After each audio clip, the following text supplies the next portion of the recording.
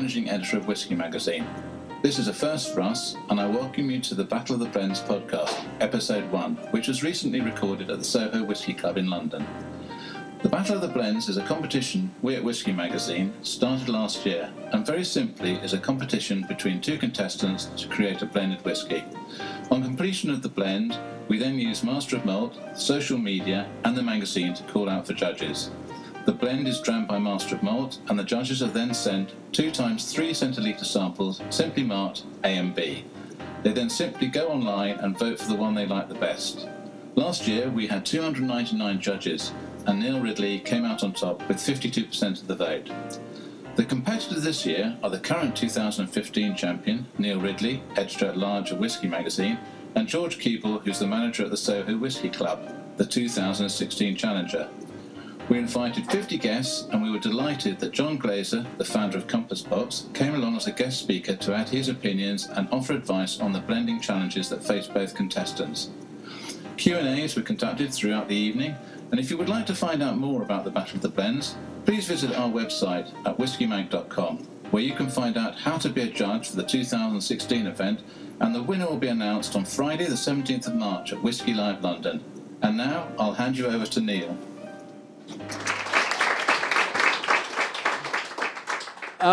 This is a funny thing, because I had no idea that what we would essentially be doing now, when we started thinking about this idea probably about 18 months ago now. And it was an idea that myself and Dave Broom had one afternoon when we were round the corner at a club drinking, and we were thinking about blended whiskies and how underrated blended whiskies are.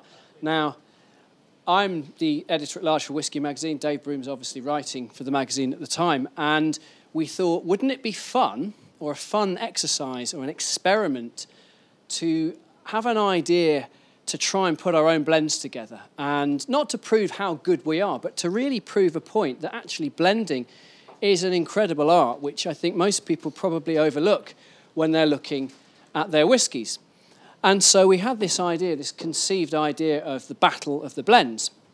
And it's a fairly simple concept. We thought, why don't we get a cask, which we managed to obtain a cask each, a 20-litre cask. And into that, we will start to compile or build up our blend from various different regions around Scotland. So we had a certain limitation about what we had to put into this. We had to have a Speyside whisky, a Highland whisky, a whisky from the islands, an Islay whisky, a Lowland, and a Campbelltown. And then, of course, to make it a blended whisky, we had to use grain as well. And we had a bit of fun with this. We thought, well, the grain element can really come from anywhere in the world. So it could be Irish, it could be Scotch, Japanese, Tasmanian, wherever we chose. The limit, though, was that all the whiskies had to be readily available whiskies, and at an upper price limit of £50. So these were bottled whiskies that you could go into anywhere. You could go down into Vintage House or round the corner, wherever you were, and you had to be able to get these whiskies. There couldn't be any crazy-ass single casks from, somewhere on Islay as an exclusive one-day thing or whatever. They had to be whiskies that you could readily go and buy in the shops. Really to prove a point that actually whiskies under £50, regardless of what they are or where they're from, are incredible in complexity. And so there we were. We were very happy with ourselves. We thought, this is a really good idea. Had a few more drinks. Then the reality suddenly hit of what we were about to do, because Rupert, really seemed to like this idea. And then all of a sudden it came together quite quickly, and these casks arrived. 20-litre cask. And I looked at this thing and thought, all right, it's a virgin oak cask. It's been charred on the inside. It's going to taste awful, whatever I put into this. So fortunately, we managed to have them seasoned with some neutral spirit to take away the terribly dry oakiness that you tend to get from a really first fill virgin cask. So from there, that's where we could start to have a bit of fun. And we started to season them individually. And I chose a blend of different sherries. So I put a blend of Paolo Cataldo, some Oloroso, some Pedro Jimenez, and some Manzanilla sherry, all together, about 10 litres into this cask. And I kept it in there for about 5 weeks. I was keeping an eye on it, how it was sort of changing and working with the cask. I emptied that out, and then we started with 2 litres, I think, was the agreed amount of Clynelish. And I'm going to talk a little bit about Clynelish with John later on, about why this is such a significant whisky in terms of blending. Partly because it really feels like the bedrock, I've certainly felt for my blend, the real bedrock of the blend. And that's where this thing started to come together. And of course, if you're doing this every month, you're adding a different whisky. And we were writing a column in the magazine explaining about how our blend was getting on. I don't know if anyone ever gets Classic Car magazine or something. There's a guy who buys a really knackered old classic, and they try and keep this thing running for about a year. And every month they write how many bills it's racked up or whatever, how it's a disaster. This was kind of like with the blend. Every month something would go wrong unexpectedly. And so for the first few months, I was adding different whiskies. Seemingly tasted very nice. And then all of a sudden I came back to it and it was completely different overnight. It was really dry, and I thought, I now need to move this in a different direction. And if you fancy lifting your first glass that you have there, this is what I ended up with. So this is a mixture of all those different regions of Scotland.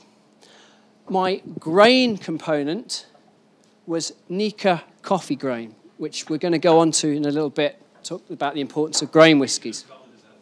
That's from a little-known region, actually, John, a very niche region.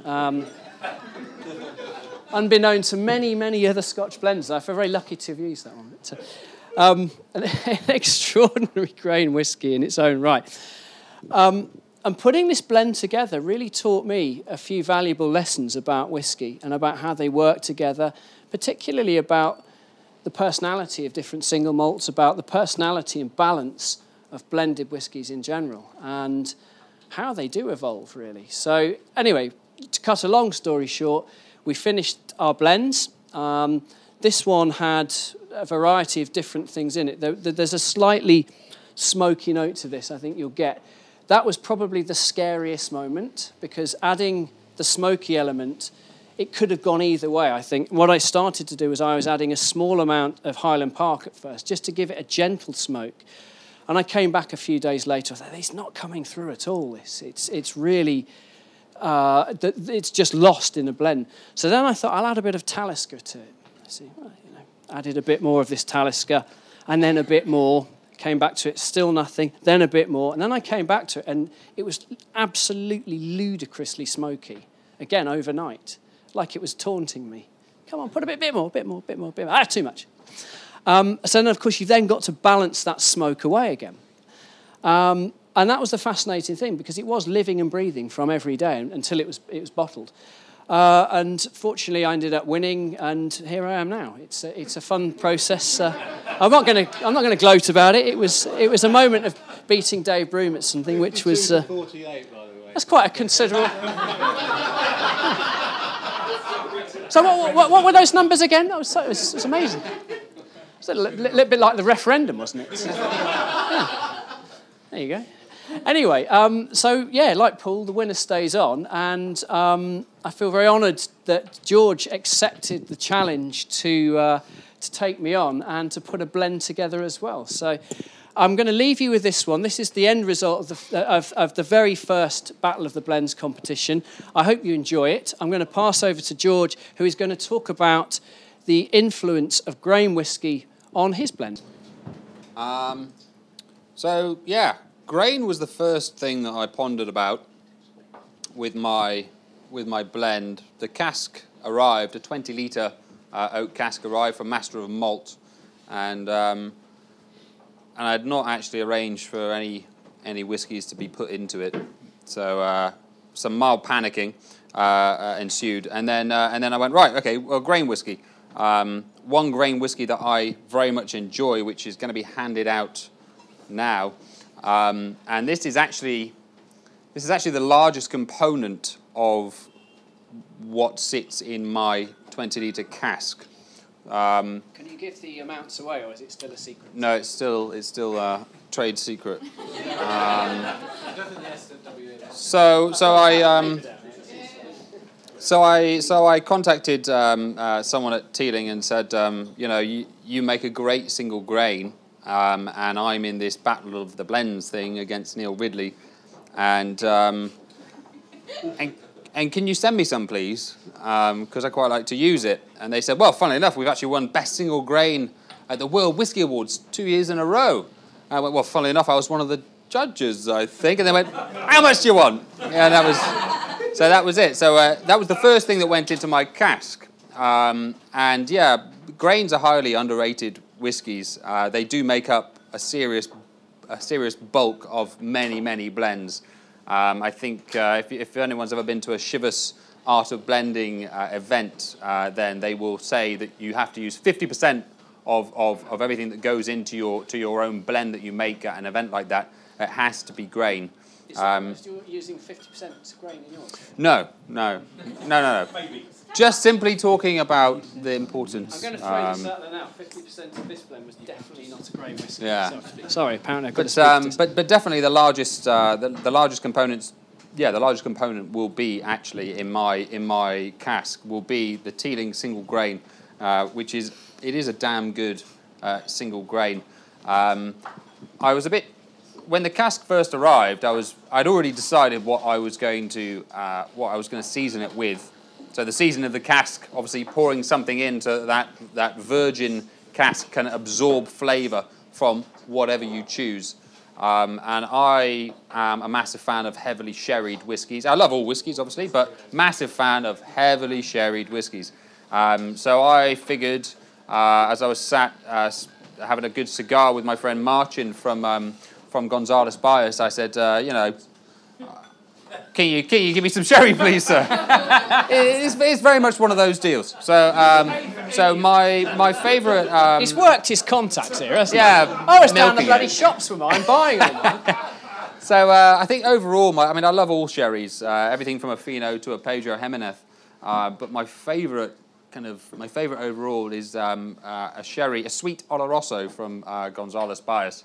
So it's 75% Palomino and 25% Pedro Jimenez grape. So it's kind of classified as a blend or a cream, and it's just my favourite. It's lovely from the fridge, whatever. So I poured in a case of that. I poured in 6 bottles and kept. Some of you may remember I actually kept my cask right here on the bar for about a month, and I turned it every day. And when I decanted that sherry, I'm not one to waste anything, I guess, but sherry in particular. So I poured it back out into the bottles, and I poured in 6 bottles and got 5 back. So there was 1 bottle there that had just absorbed into the cask. And away I went. So the first thing I threw in was this Teeling single grain, which has been finished off in wine casks from the States. And that's all they'll say, although actually someone did tell me maybe they shouldn't have that. It might be Cab Sav. It's Cab Sav as far as I'm aware. But it's a very good grain. Was there a real reason behind choosing this grain as opposed to a Scotch grain? Well, my initial thought was I was going to use a Japanese grain, but some predecessing winner used that as his grain. It's annoying, that, isn't it? Yeah, I was genuinely going to use the Nikka Coffee grain because it is an incredible Japanese grain whiskey, but I didn't want to seem as though I was copying Neil. The pretender to throne. I suppose yes, you could exactly. say. Yeah. The next one that jumped straight in there was Teeling. What does everyone think to it? It's really excellent, isn't it? Yeah. It is really good. I'm going to drop a bombshell now, George, and say I have also, in my new blend, put some Teeling grain. Yeah, I shouldn't have told mine Neil too. that I actually... I made the foolish mistake I'm of unscrupulous, telling Neil... I don't care, it's fine. So. When I bumped into him in the shop, I've used it. I actually told him just to make sure he didn't use it. And then he did. Yeah. Hey, it's a battle of the blends. It's a low blow, but... It's a low blow, but, Yeah, but it's delicious. I think it's very unique, isn't it? And actually, we'll move on to the coffee grain in a minute, which is actually a very nice time to try 2 distinctly different world grains next to each other, because this has got a lovely silkiness about it, hasn't it? But a real freshness as well. Got those fruits as well from the wine cask finish. That's really good. I've kind of gone fairly heavy wine influence on pretty much all of my components that I've put into my cask so far.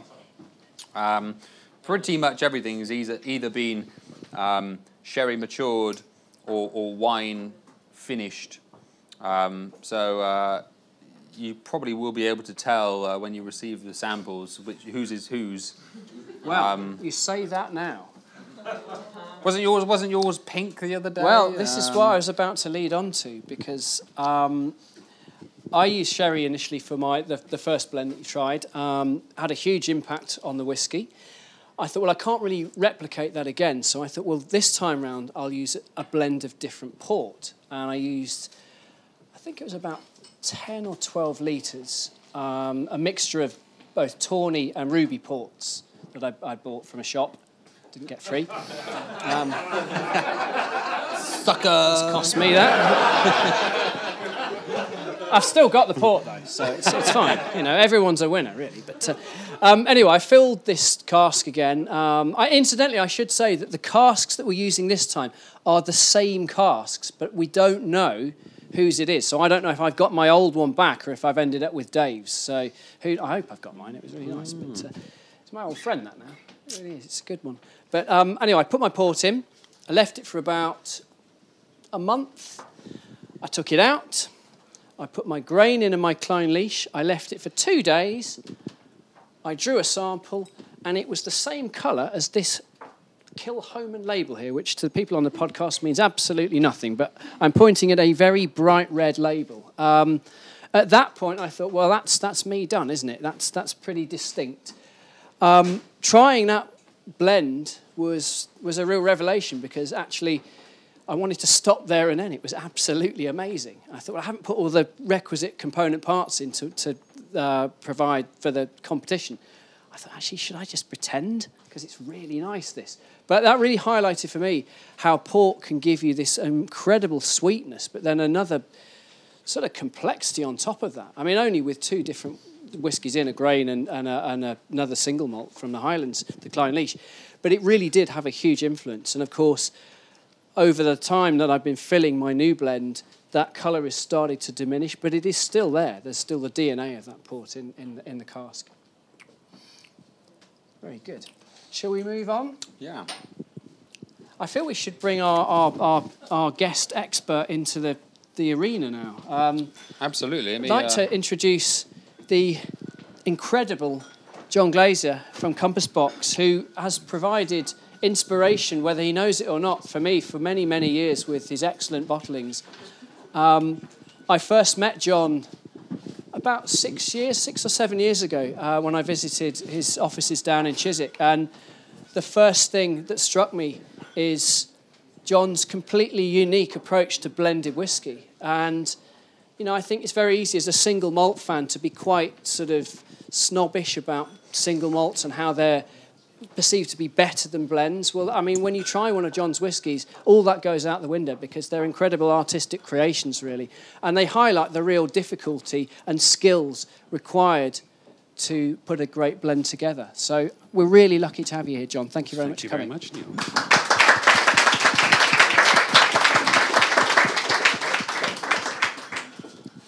How much grain whiskey was in yours? What was the percentage? This is not we'll talk about the championship one, right? So yeah. That's last year. I think I put... God, I mean, it was maybe 7 litres. So, well, I mean, it certainly wasn't 50-50. I maybe 30-70, I think. Grain to 30% grain, 70% malt. Right, okay, right. And you don't want to give away, George, what you're working on right now? No. Right. One of the things that's interesting is blended Scotch whiskey. You know, we've got records that when you go back 100 years or so, give or take a couple decades, better blended Scotch whiskies used to have a much higher percentage of malt whiskey than they do today. So today, typically, most of the big commercially available blended Scotch whiskies tend to be 30 or 40% malt whiskey. Okay. The rest being grain whiskey. If you go back, we've got recipes that go back to the 1890s that when grain whiskey used to be 50-50 to malt, or in some cases, we've got this classic recipe that Alfred Barnard wrote about sometime in the 1890s, where the recipe was 25% grain whiskey, and he described it as a popular blend both here and abroad. And so, you know, sort of massively underselling it, but it was 75% malt whiskey blend. So it's interesting, we think, in our business, how the approach to making blended Scotch whiskies has evolved over time to what would have been much more flavorful whiskies going back 100 years, give or take, a couple decades, to what the bulk of blended Scotch whiskey is today, the big, famous, multi-million case that was a brand. question I was going to ask you, John. So grain, we look at, obviously now, single grain seems to be becoming a thing in its own right. We're talking a lot about different bottlings of different single grains for their character and complexity that are very different to single malts. Now, grain is a much more industrial process, and therefore it's the kind of glue that puts the malt together, I guess, in a blend, isn't it? But it gives so much more, doesn't it? It can when it's really good quality grain whiskey. And, what's really interesting is that you guys have chosen Japanese grain, Irish grain, both aged in really good quality cooperage. So you've got a lot of character from the wood, one even finished. And if you ask me, the big problem with grain whiskey in Scotland today is most of it is aged in tired old casks that have been used too many times. So I don't know if you have a brand that will remain nameless, but I could show you what I mean if we wanted to follow up the Nika and the Irish with a typical Scotch whiskey, grain whiskey, which if they're not aged in good casks, they're not going to be very interesting. When we first opened, we used to have several, and they were all over 35. Most of them were over 40 years old. And they were extremely pale. I'm searching for a whiskey behind me that they were paler than. They were paler than every whiskey behind me. So they're throwing them essentially into fairly used is a very polite word, isn't it? Knackered. I think it's probably if a cask is like a tea bag, then this is like on its seventh mug. Just the way I like it, George. Right. Well, anyway, enough about grain whiskey. Let's carry on. So what are we going to do next? So we're going to try Nika coffee grain here. This, I must confess, was the real star of the show when I was putting the original award-winning blend together. Every opportunity, I must admit. But when we were putting that together, and it's I've come across this whiskey many, many times before because it is just such a staggeringly different style of whiskey making. I mean, we're all familiar with Japanese whiskies in here, I'm sure. There is something about Japanese whiskey inherently which makes it very, very different to Scotch whiskey. But Japanese grain, for me, really takes on another dimension altogether. And what I was looking for was an element of balance, of course. It's certainly you don't want something which is going to be too dominant. But what I found this really gave was a malty structure to what was becoming quite a disparate blend of different single malts. And that was the problem I was facing, is things were kind of fighting against each other in the cask. So I had the Clynelish that was in there. It was a real bedrock to everything.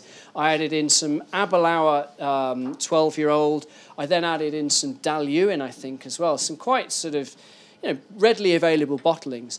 And it tasted great. But then all of a sudden, after... happily, it's like the Big Brother house here, they turn up, they're all happy for a bit, and then suddenly, for no reason at all, they just start fighting each other. And I don't watch Big Brother, by the way, it's a terrible analogy, isn't it? Anyway, they all started battling, and I thought, I've got to bring this into check now. And adding that Nika coffee grain really helped to it's like the diplomat goes into the cask and says, right, hang on, lads, sort this out, right? You've got one opinion, you've got another one, and you've got another one. They're all valid. You've just got to listen to each other. And so it really did start to bring everything together and into context. And because of that, the whiskey that was emerging suddenly started to become much, much more interesting. And of course, the first one. Well, the award-winning whiskey. Did you listen? That's right. Yes, it is. You see my own personal decanter of the award-winning whiskey there. I'm looking forward to getting one of those.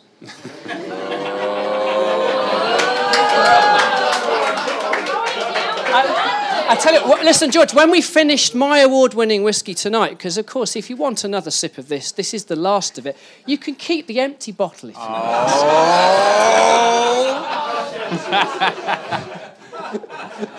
It's getting testy already, isn't it? We're only 2 whiskies in.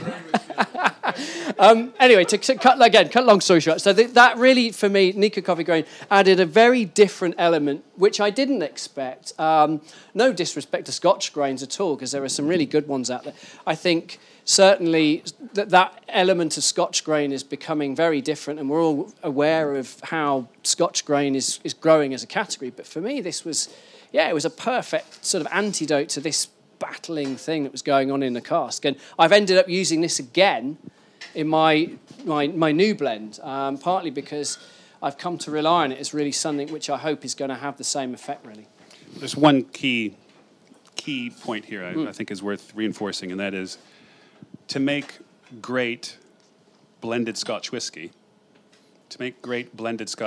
malt whiskey, grain whiskey blend, you've got to have very good quality grain whiskey. Otherwise, all you're doing is diluting the malt. Sure. And that, if you ask me, is part of the reason so many people view the big brands of blended Scotch whiskey as, frankly, kind of boring. Because if it's 60 or 70% grain whiskey, and that grain whiskey component has been, spent 3 to 5 or 8 years or whatever, maybe even 12, but in cooperage that's been used many, many times, it's kind of boring. Mm-hmm. The resultant blended Scotch whiskey isn't necessarily going to be all that interesting. But you figured that out. What he said, yeah. Pretty much. So what do you think? Anyway, two very different styles of grain whiskey. I hope you enjoy them. Any indications of which one you prefer, actually? Teeling? All right. I'm not going to talk to you again. Teeling? That is a great whiskey. This is why I've used it as well. Lovely. Are we going to take a short break? No, after the next whiskey, we're going to have a We're going to move on to John's now. Indeed, yeah. So we're going to do the Lost Blend. Come back, John. Come back. So we're going to move on to what I would say is now a properly blended whiskey. So not something which is a bit of fun. This is a seriously blended whiskey, and this is one of John's expressions. Is that this one here, isn't it? It is, yeah. Is it out? No. It's in the process. Oh, it's in the process, great. So as I said at the start, we're really lucky to have John's ad hoc advice here about blending whiskies. And John, you've been doing this now for, I think, 13 years? 15 years. 15 years. Yeah. And in that time, you've established Compass Box as, I would say, probably you've gone from being the maverick blender to being really something which people know and love as being a really high quality boutique blend. Is that something you really set out to do when you started? Yes. Yes. I did set out to try to change the way people think about blending in Scotch whiskey. And thank you very much. As this comes around, it's probably worth noting that this is a very different type of blended whiskey from the ones from the one you had to start, and it's very different in style from most of the whiskeys we've had so far. So what you've got here, this is a blended malt whiskey. So there's no grain whiskey in this one. Okay, so it's different in that way. Okay. It's also different in that all the casks that the component whiskeys were aged in were former American oak whiskey barrels, American oak barrels. So no wine influence here. So a very different style. What I would describe as a more elegant style in the sense of the flavors, more of a subtle elegance to it than the bigger whiskeys aged in former wine casks. So, two ways it's different. But it's also worth noting, I think, we've been talking mostly about blended Scotch whiskey. And what so few people in the world know is that since 2008, when the new Scotch whiskey regulations went into effect, there are actually 3 different kinds of blends you can make in Scotland.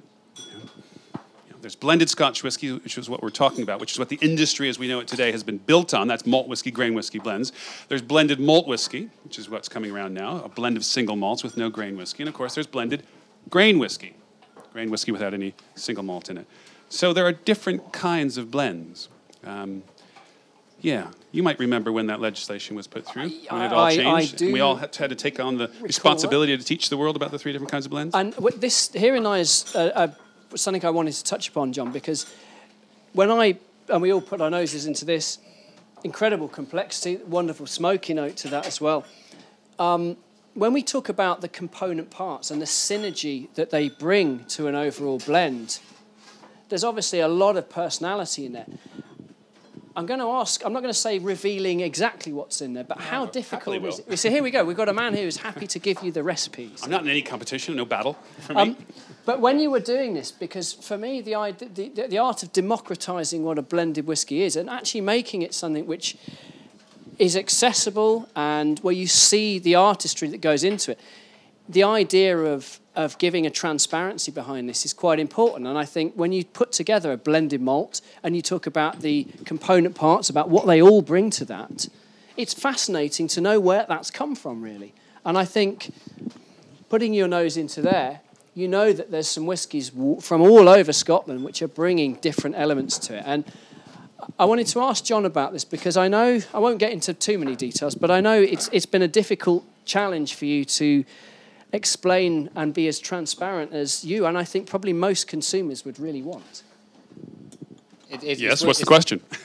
What's in it? It's worth mentioning as well that John has had a few run-ins with the SWA, or Scotch Whisky Association, which is the governing body of what you can and cannot do with whiskies and labels, and saying what you can and cannot tell people. Yes. Something along Few those lines. run-ins. I was trying to be diplomatic. You just dived So straight in I'll there. come back to the whiskey. So Lost Blend is what it's called, and this is a blended malt, what was formerly known as vatted malt. So a blend of single malts. And what is in it? Okay, it is. Well, let me start with why it's called Lost Blend. Because when I first made a blend of single malts, going back a dozen or 13 more years ago or so ago, I stumbled, if you will, on this combination of malt whiskey from the Kalila distillery and malt whiskey from the Clynelish distillery. In particular ages, particular cask types. But long story short, the recipe of approximately 20% of the smoky malt whiskey from Kalila, the balance from malt whiskey from Clynelish, became this kind of magic recipe for us. That 20% peated, 80% unpeated just became this kind of magic combination. And we had great success in the early years selling this whiskey, which I called Eleuthera. And I'll come back to that story later, why we named it such a silly name. We could no longer, at one point, get the whiskeys that we needed of the particular ages and cask types. So we stopped making it for many years. But then 2-3 years ago, we came across these. We sold some parcels of the whiskeys we needed, and so we brought it back. But rather than calling it Eleuthera, I thought, let's call it the Lost Blend, because it was kind of lost to us. And I've always loved the name Lost Blend. I wanted to name a whiskey Lost Blend for a long time. It's inspired by an O. Henry story, an old early 20th century American short story, The Lost Blend. And I love this combination. It has this subtle, elegant. I will tell you, I was drinking this over the weekend. I can show you my phone. I texted a friend of mine. I said, Lost Blend is the most underappreciated whiskey we have ever made. John, All American oak age. what would you say the Clynelish brings to the party? Yeah, I want to come back to that. Okay. Because I know that's a big one. It's a for burning you. issue I for do. me, that, But yeah. I just want to finish the Lost Blend story. So when I said it's one of the most underappreciated, it never took off in sales the way some of our limited editions do, like Flaming Heart and most recently Circus and stuff like that. And I've always wondered why, because I just love the style so much. And I was in the U.S. a year or so ago, and I was talking to a retailer about it. And he said, it's great whiskey, I'll acknowledge that.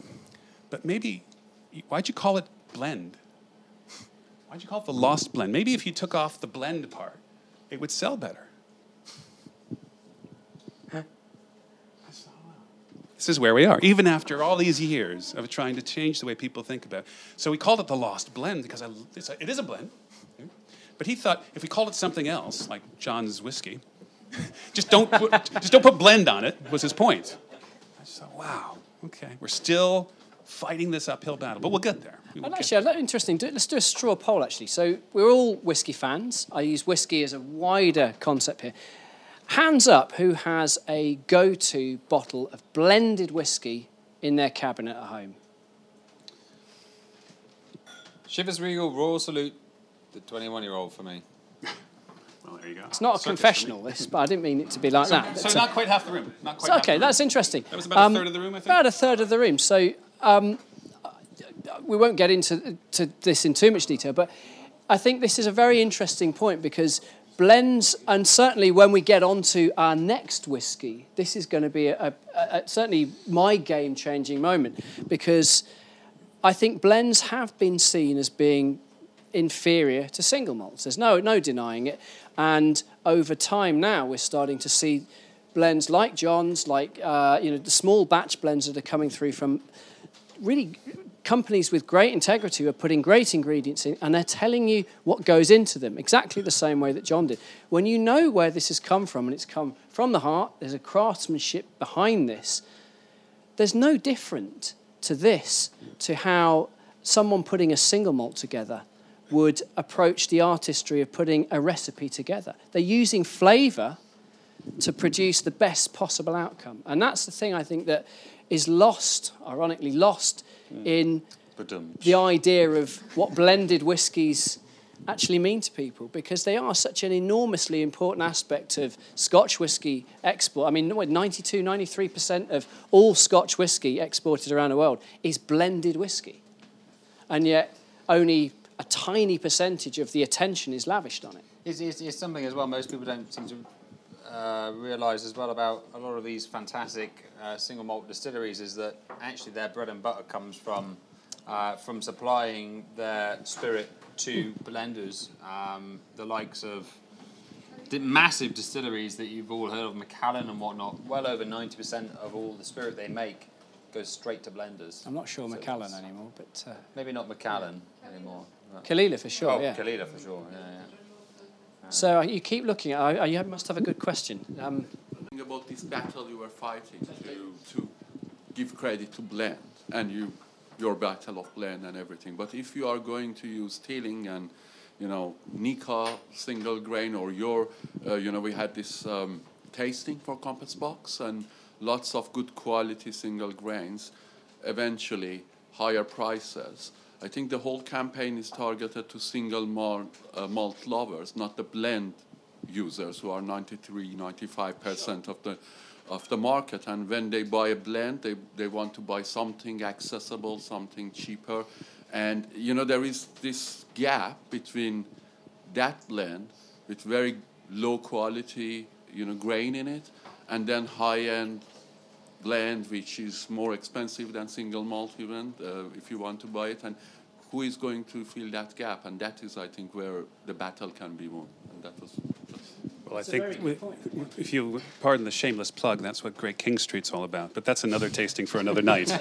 I was thinking, actually, that you might be bringing Great King Street along, actually, because that's a very good point. This is, I hasten to use it, I don't mean it in at all patronising way, but that's your kind of entry-level Compass Box product, isn't it? It's the one that you, in a way, encourage people to start with, to explore the art of blending that you do on a high level, but at a very lower price point. It's the most versatile and is most appropriate for lots of different drinking occasions. Sure.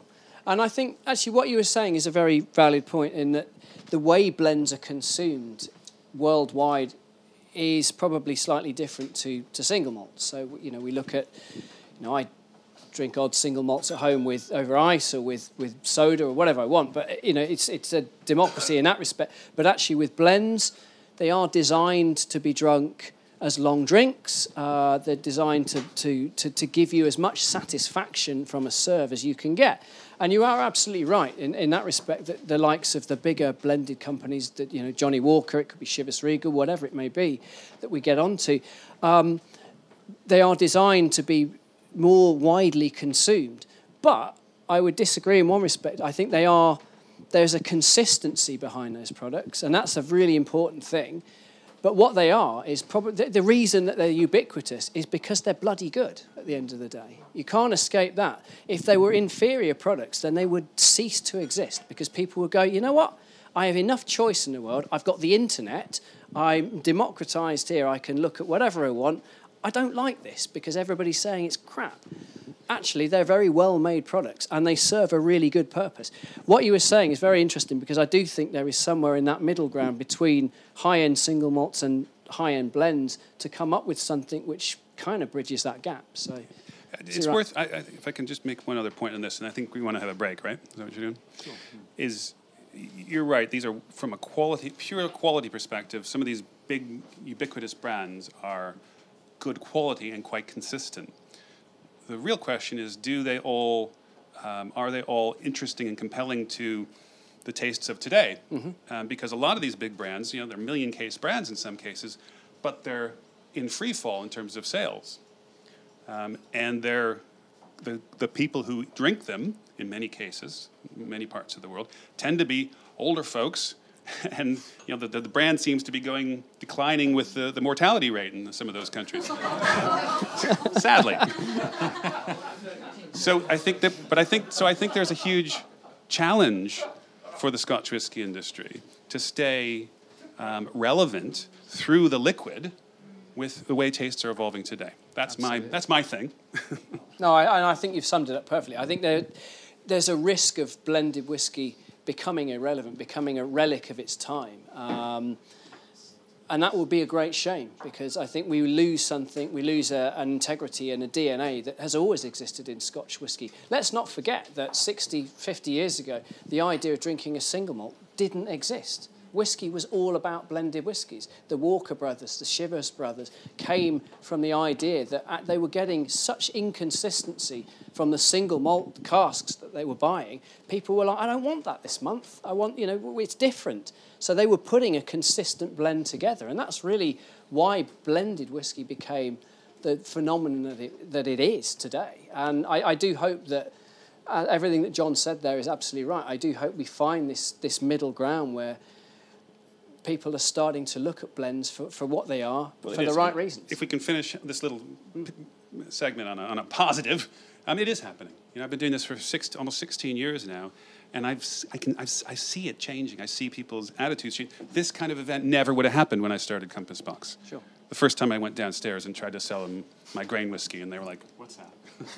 Right? This kind of event never would have happened 15 years ago. Yeah, things are changing. And increasingly what people are doing is kind of like the world of wine. What's starting to change at the margins is the blend versus single malt thing. And where we're heading to is people choosing producers, makers, and the reputation of a maker. And, that might be a blended Scotch whiskey, but my God, that's full of flavor, and I want to drink that with my cigar friends, or whatever it might be. It's less about blended versus single. It's more about the reputation of the producer and the quality of the liquid in the bottle. And on that's the positive one. Leave it on. Absolutely. That's where we're heading in the right direction. So we're going to take a quick break. I tell you what, we'll take one question, and then we'll take a very quick break. 2 questions. I just thought I'm going to be mean for a second. Do you not think that a lot of the perception with independent bottlers struggle to find casks that come from the distilleries because a lot of them won't sell them. So I think there's a general perception that if it goes into a blend, then the distillery was happy to sell it. Therefore, it's a less qualitative or flavoursome whiskey, and that's why it goes into the blend, which might not necessarily be true because you get some very nice blends. But ultimately, I think the perception is that if it goes into a blend, it wasn't good enough to stand on its own. That's a very interesting question. One I'll be very brief on. I think there are some casks of whiskey that probably don't fit the flavour profile of the proprietary expressions that distilleries offer as a single malt, so they look at using those within blends. I did a project, and I'm still doing a project quite recently, about discovering kind of lost casks of whiskey which have seemingly fallen off the face of the earth. And you go along and you visit, imagine most people here have been to a distillery and visited a warehouse and gone, well, there's loads of casks in here. What about that one over there? And a guy says, I have no idea what the destiny is of that cask. And a lot of them will be going into the single malt that comes from the distillery.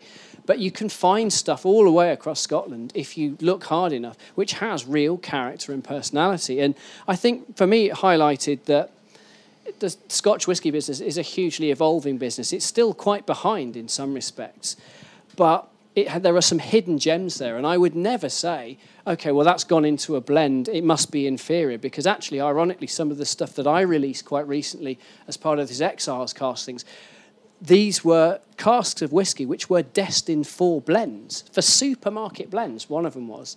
And I tried this and went, this is amazing. What are you going to do with this? Oh, well, it's for a certain supermarket chain.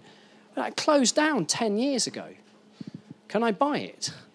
And they said, well, we'll talk about that in the office. And so I thought, well, I ended up buying this cask of whiskey, which was destined for a blend. And I thought, well, okay, it's matured, it's got real great character. It takes time. Maybe, I don't know, 10 years ago it was a different thing altogether. But certainly it's a very, very unpredictable business in that respect.